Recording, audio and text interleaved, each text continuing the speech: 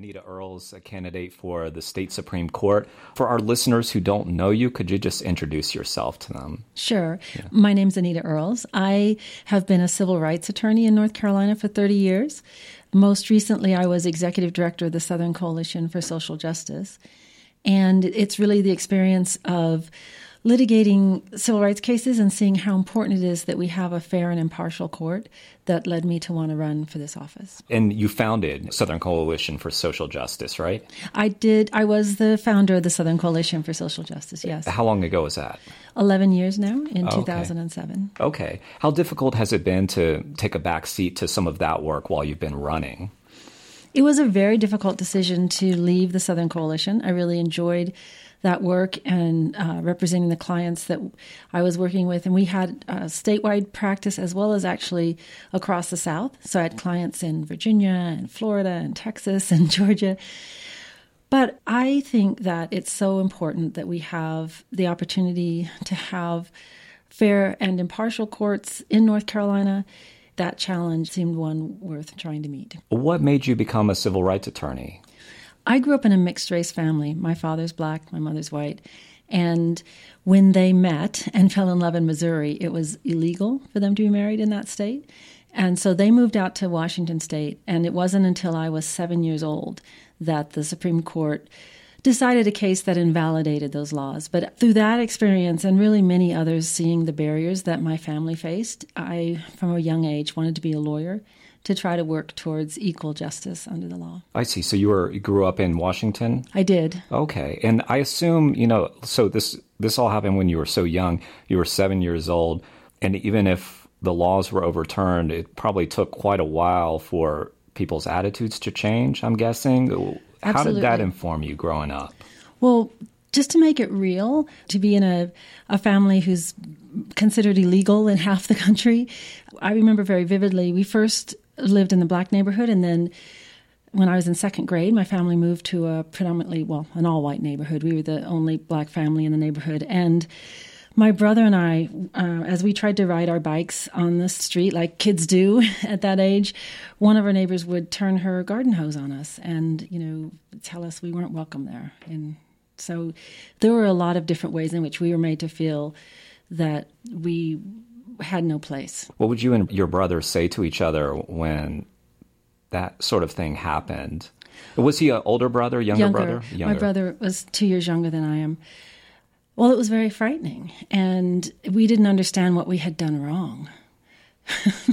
Our mere existence was somehow offensive to people when we hadn't done anything different than what other kids do. I see, yeah. Now, your brother was in a tragedy? That's correct. And that's something that happened, much later. So just 12 years ago, after I had been a civil rights attorney for over 15 years, after I had been a deputy assistant attorney general in the U.S. Department of Justice office in the main Justice Building on Pennsylvania Avenue, my brother was murdered, and the person who killed him was never brought to trial. No charges. Well, charges were originally filed, but then they were dismissed. And that experience really caused me to wonder to doubt, to feel that all that I'd been working for was just futile. And it took me a little while, along with drawing faith and courage from the clients and communities that I've been working with, to conclude that I could and should still be a lawyer and still work for justice. You had to go through this kind of almost this existential period of wondering what you were doing and whether or not it was making any difference, I guess. That's right. My whole career had been based on this belief that with good lawyers representing individuals who otherwise might not have a voice, that the courts would be fair and that it would be a place where you could get justice. And when I could not even have a day in court for my own family, I felt like a fraud. Going around to communities and saying, yes, I can represent you. Let's bring this lawsuit. Let's try to get justice. I felt like I was lying to them. How did that end up resolved? Did it ever resolve itself? Well, yes. So that's really what led me to one of the several things that led me to leave the UNC Center for Civil Rights and create a new nonprofit public interest law organization to create the Southern Coalition for Social Justice was really out of a conviction that I had to work harder and I had to do more. Instead of being discouraged and intimidated and sort of turn my back on the whole enterprise, I had to give it my best again or more. And I think seeing the courage of clients who've been willing to step forward and be plaintiffs in civil rights cases was a large part of what inspired me. And I have to say, one of the most rewarding things about being a candidate, however difficult it is to be on the campaign trail and the challenges of raising enough money to be a credible candidate, one of the most wonderful things has been going around the state, and nearly everywhere I go, someone comes up to me and says, I remember when you represented me in this case. I want to tell you what happened later. I've had clients across the state, and now kind of to touch base with them again is really rewarding, and it's taught me that the effort has definitely been worth it. You said you were with the UNC Center for Civil Rights. Is that one of the groups that was disbanded by the legislature? The Center for Civil Rights was not disbanded, but the Board of Governors, not the legislature, but the Board of Governors of the UNC system voted to restrict the center's litigation activities, essentially to say they cannot engage in litigation. So they can do research and study and teaching, but they can't represent clients in court anymore. What does that do to their entire purpose, their mission? Well, I don't want to speak for the center because I haven't been involved with it. I left in 2007, and this restriction came in later. But I will say that I strongly believe that if Julius Chambers were alive, he would not at all be happy with that turn of events. His career was about giving individuals and communities a voice who didn't have a voice. And I remember very vividly, let me just say a word about Julius Chambers. I remember very vividly watching him. I got to sit at council table with him when he argued the Shaw versus Hunt redistricting case in the U.S. Supreme Court. That was one of my earlier experiences in the mid-'90s with Julius Chambers. My last time going to court with Julius Chambers was in district court in Montgomery County, defending a county commissioner who'd been charged with disturbing the peace at a county commission meeting. And, this misdemeanor criminal charge, Julius Chambers and I went to district court in Montgomery County and got that charge dismissed. He was an attorney who stood up against injustice wherever it happened. And the notion that a center named after him could not represent clients in court just is not right. It sounds like his mission was, you articulated it, very similar to your mission with the Southern Coalition, it sounds like. Well, yes, although, I couldn't begin to, he's been my role model and a mentor, but he achieved so much in his career. He, beyond being this amazing, brilliant lawyer who shaped the law in almost every area of civil rights law. So school desegregation, employment discrimination, voting rights. He argued landmark cases in all of those areas of the law. He was also a chancellor at, North Carolina Central University. Education was always extremely important to him, and the opportunity to guide that institution and try to enhance the way it creates opportunities for students was also something really important to him. Tell me about your teaching at UNC and Duke. I enjoyed both those. I taught first at University of Maryland Law School. At Duke, I taught undergraduates, but it was a course on racial justice advocacy. And I enjoyed teaching very much.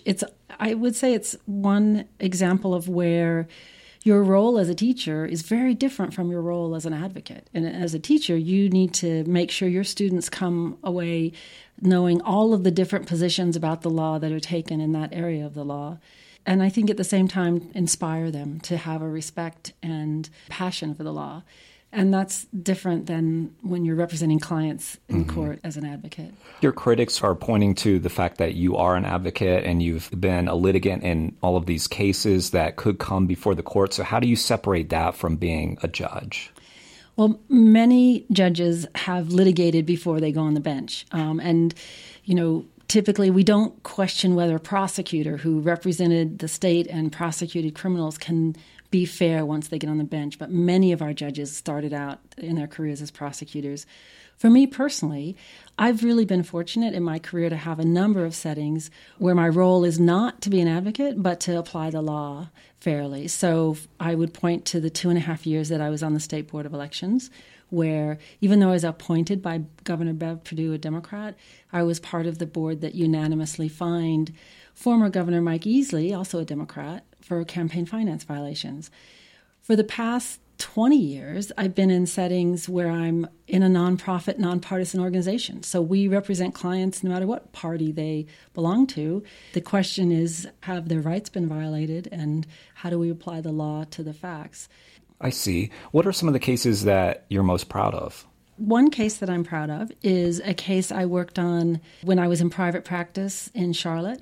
I represented a man named Junius Wilson, who at the time I met him was in his late 80s and had been in Cherry Hospital for most of his life. He's a deaf mute, but he actually, Cherry Hospital was a hospital for people with mental illnesses. He did not have a mental illness. He just was unable to communicate, African-American man.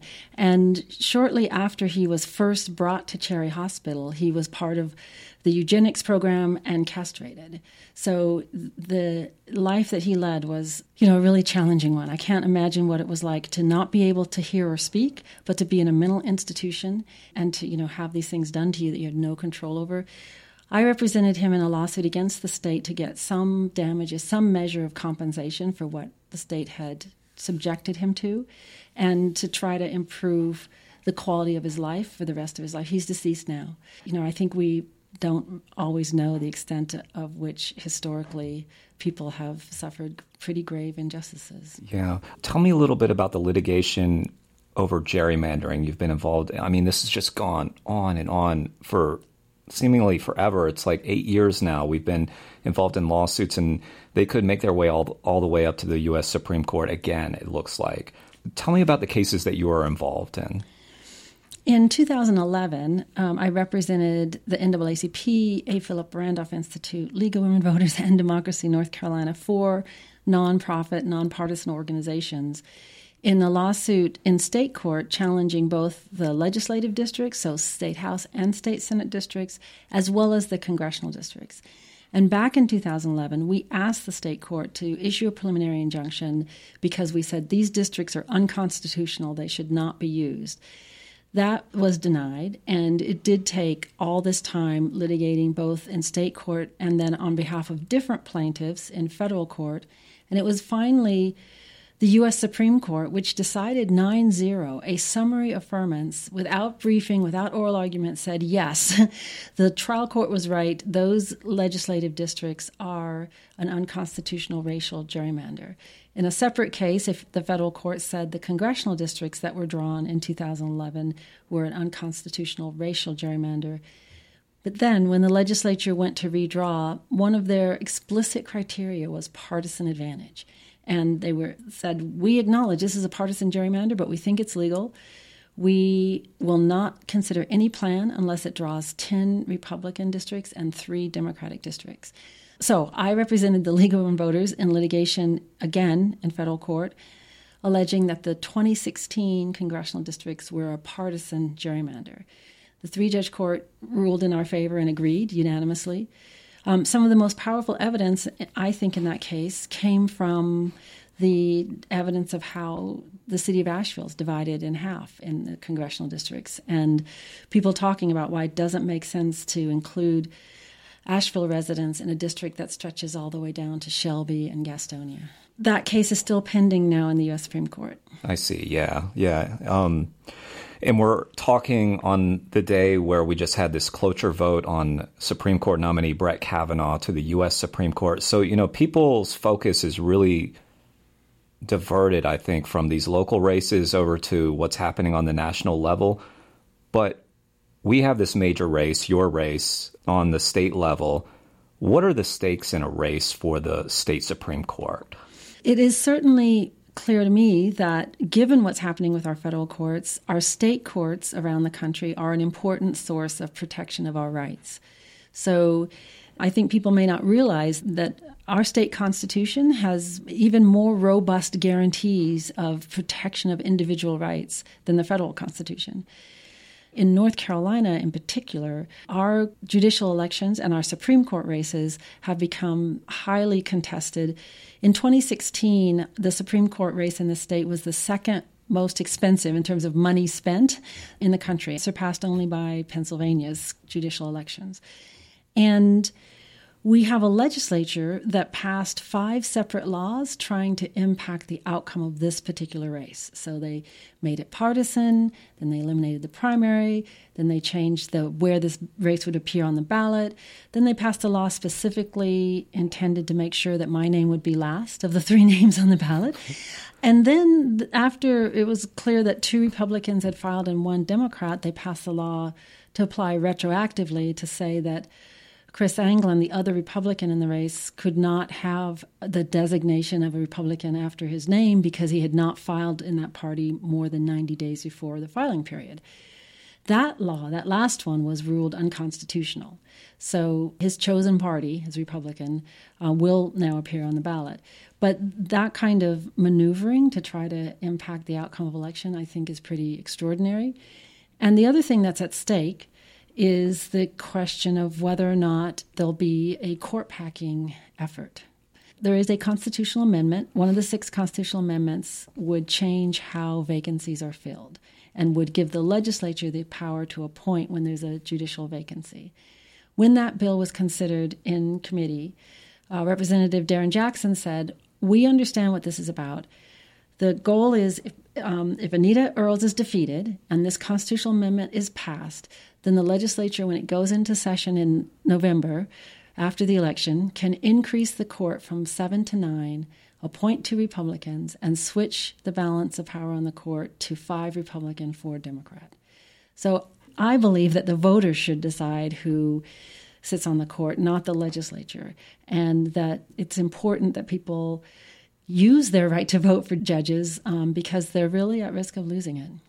Yeah, so this state Supreme Court right now, it's a 4-3 split Democrat over Republican at the current time due to the last race, which was Michael Morgan beating the incumbent Bob Edmonds. Now you're running against an incumbent Republican Justice, Barbara Jackson. And so that would, if you won, that would make it 5-2. So if there was this court packing maneuver, as you mentioned, it would make it 5-4. Right. If the legislature was to be able to do that. Right. So they would need the voters to approve that amendment, essentially what happens. So are you opposed to the amendment? Well, as a judicial candidate, I am allowed to comment on measures that affect the administration of justice. And my career has been about protecting the right to vote. And I see this amendment as a first step by the legislature to end the right to vote for judges in this state. And they have said as much publicly. So I'm opposed to the amendment on the grounds that I think that it's a healthy thing that we elect judges in this state, and I don't want to see us move towards ending that, taking away that right from voters. I see. And there's another amendment that would require photo ID to vote. And you've been involved in litigation over North Carolina's voter ID law or their broad elections law, I believe. Is that right? I was involved representing plaintiffs in the challenge to the law that was passed that ended same-day registration, cut back early voting, ended 16 and 17-year-old pre-registration. But I also represented plaintiffs in state court over the voter ID requirement. The voters certainly are now going to have the option of deciding whether or not they think that that's a good thing for our democracy. My commitment is that as a judge, I would uphold the law and I would apply the law fairly. You know, whatever the constitutional provisions are, I would apply them fairly and equally to everyone. I see. But you are opposed to voter ID in principle? What I can say about my record, what I've done in my career, I've represented plaintiffs who would be disenfranchised by a voter ID requirement, and I've sought to vindicate their rights. I see. Okay. So, and a lot of your work, it sounds like, has been for people who may be kind of on the margins, you know, kind of left out or disenfranchised by certain laws. Is that how you would sort of describe your work over the years? Well, I can tell you I came out of law school with a firm conviction that it was my goal to represent people who otherwise would not have legal representation. Explain to us why you're going to be listed last on the ballot and what the potential impact of that is. The potential impact is the belief amongst political consultants and observers that voters with low information, not knowing anything about the candidates, when they come to that race, they'll just check the first box because they don't really know anything about who these people are. Mm-hmm. So in 2016, when the race was nonpartisan, for a while it was alphabetical, then reverse alphabetical every other year. And then the legislature passed a law saying we're going to draw a letter out of the hat and start with that letter so that it's random, right? Instead of alphabetical, non-alphabetical, which people could predict in advance. So candidates could decide, okay, this is a year where it's alphabetical. The incumbent's last name is whatever, mine is whatever. It was allowing some gamemanship, I guess, in theory. So the law was passed that said before the election, we're going to have a neutral person, I think they use a child, to pull a letter out of a hat, and that will be where we start. Well, that's all fine and good. That's random.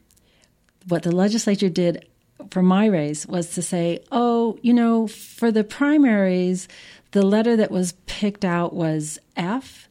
And so we're just going to use that same letter for the general election. So they knew who was on the ballot. And so they were rigging it with knowledge. It was no longer random. They knew what they were doing. They didn't have anyone pull a new letter out. So this is so convoluted. So it starts at F and then it just goes. Right. Right. So Earl's E right before F. Guaranteed to be last. So I'm counting on that proverbial, the first shall be last and the last shall be first. That was one. They made the races partisan again. I've heard opinions about that range from, our judicial races should not be partisan to it gives people more information to have that label next to the name. What do you think about that? I think that there's some evidence that the party label helps voters. And what I would point to there, or what has struck me, is looking at the 2016 election results. If you look at the number of people who vote for the top of the ticket and then don't vote for the judicial races, there were some 300,000 people who voted for, I think I'm right, that it was governor, but not the Court of Appeals. So there was, and that Court of Appeals was partisan, but there were some 300,000 people who cared about top of the ticket, didn't vote Court of Appeals. There were a total of 800,000 people that didn't vote in the Supreme Court race. So some 500,000 people voted for Court of Appeals candidates that were partisan, but did not vote at all in the nonpartisan Supreme Court race, which is kind of counterintuitive that they would care about the Court of Appeals and not care about the Supreme Court. Right. So one difference between those two races was that there was a partisan label for Court of Appeals and no partisan label for Supreme Court. Yeah. But I would also say, having spent the past 11 months campaigning and observing the campaigns of people who are running for state legislature, for congressional, my race is still much less partisan in the sense that I'm not talking about policy outcomes. I don't have a policy platform. All three of us judicial candidates say that we care about a fair and impartial judiciary. What voters really have to distinguish us is our record and our past experience. And that's really different from the politicians who are talking about their policies on health care or minimum wage or education or gun control. Like, all of those are pretty hotly contested, heated, partisan debates. We aren't having that kind of debate. We're talking about things like judicial philosophy. Right. Yeah. So yes, it is partisan, but it is not nearly as intensely political as the other races that are on the ballot. You had also mentioned that your race will be listed lower on the ballot. So I think it's this principle of voter fatigue. We're going to have 6 amendments. We're going to have, a lot of other races up at the top. The thinking is that people may get tired of filling in bubbles when they get to that part of the ballot. Would that hurt you or, help you? What's the thinking on that?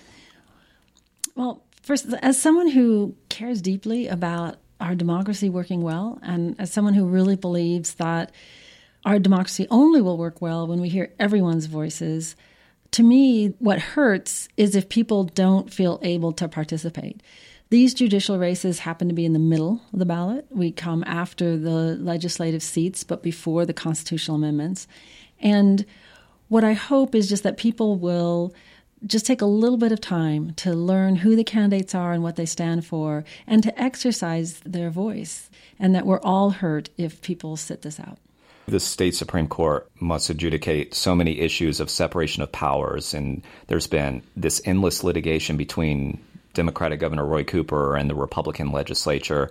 What's your judicial philosophy, I guess, on the separation of powers? Well, I would point out that the first landmark separation of powers case was McCrory versus Berger. It was Governor Pat McCrory who sued the legislature when they were seeking to take away some of his powers. And I think it's extraordinary that 5 former governors of both parties and 5 former chief justices of our Supreme Court have all come out against the 2 constitutional amendments that would alter the balance of power between the executive and the legislature. So that's something important for people to know and take into account. In terms of judicial philosophy, I think the Constitution, as it's written, sets up a state government. And as particularly if you look historically, if you look at the 1868 North Carolina Constitution and then how it was carried over into the 1971 Constitution, there was an explicit choice in 1868 to have a government that had separation of powers. Prior to 1868, the courts, and the Supreme Court in particular, was the creation of the legislature. It was a legislative act. And they said, no, we're going to make it part of our Constitution that we have a court. Mm-hmm. And prior to 1868, the legislature did appoint the Supreme Court. So my only philosophy is to say I'm going to be fully educated about the constitutional provisions that exist currently and to carry out the intent of the framers of our state constitution, which was to set up a system of checks and balances so that no one branch of government exceeded its rightful powers. I see. This doesn't really have to do with your race, but since I asked Barbara Jackson, and when I talked to her, it was still the Brett Kavanaugh stuff was going on. What's been your takeaway from what's been going on with the Brett Kavanaugh debate? Well, I think it's a valuable example of the fact that having an appointed system doesn't take the politics out of how we choose judges. And to me, my takeaway is it reinforces my belief that having the voters choose who is going to sit in judgment of them is the best system. I think the fundamental principle of a democracy is that people have the ability to choose who makes decisions that impact their lives. And it is without a doubt true that judges at all levels make decisions that impact people's lives. I hear from a lot of people just like it's this fatigue, of about the partisanship. It seems like it's never been worse. But you have this history that maybe you have a different perspective on it than a lot of my friends maybe, because you grew up in this era when you said like your mom and dad were barred from marrying each other. So while it feels like maybe things are so bad now, can you put it in context? Does it feel worse to you now than we've ever been, or what do you think about that? Certainly there are ways in which we've made progress. The laws that used to enshrine racial segregation don't exist. But the way in which in the past couple of years our culture has now tolerated and championed, in some regards, a return to race-based hatred and animosity, that's a surprise to me, and that's a step backwards, without a doubt. And when I hear elementary school teachers talk about some of the things kids now say in schools to each other, it's just terrifying. So there are ways in which we've made progress, but there's also ways in which it's much worse than I've ever experienced, actually. You talked a little bit about before the campaigning and what you liked about it. So what sort of experiences have you had on the campaign trail so far? Well, for most of my career, I've been encouraging people to care about voting, doing civic engagement. So this is really a continuation of that, but from a partisan side. And what's been interesting is, in some ways, it's harder to get audiences. There aren't that many places where people gather to have partisan discussions. So that's, to me, a curious feature of our democracy. And I wonder if we wouldn't be better off if we had, richer tradition of either town hall meetings or forums where we can interact across party lines. And it's also been really challenging because there's so many different ways that people get their information. So this whole segmentation of, some people just watch cable TV news, some people don't have TV at all. More people have Netflix subscriptions than cable subscriptions in this country. Yeah. I don't know anyone under 30 who has a cable TV. Right. Yeah. So for those folks, it's either internet advertising or Facebook or Instagram or...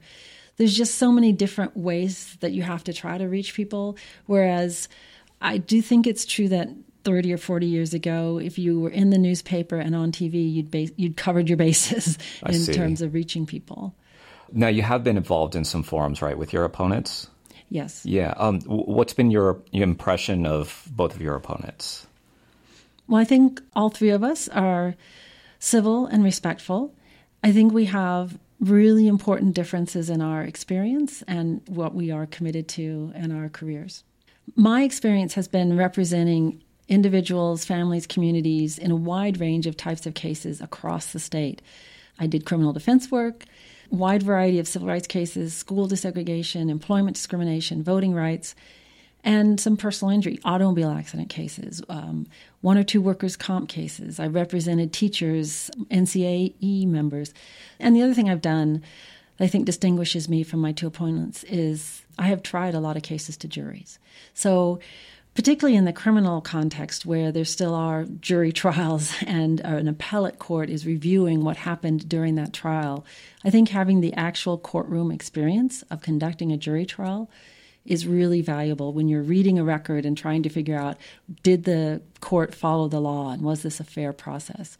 So I think that experience of both knowing, having clients across the state from the mountains to the coastal plains and everywhere in between, as well as a wide variety of types of cases and litigation experience, trying cases, gives me a perspective that's different from either of my opponents and that it's a useful perspective to have on the court. I see. Chris Anglin is listed as a Republican, but it's been noted by Republican leadership, for instance, that he was registered as a Democrat up until about 3 weeks before the election, and they've called him a Democratic plant.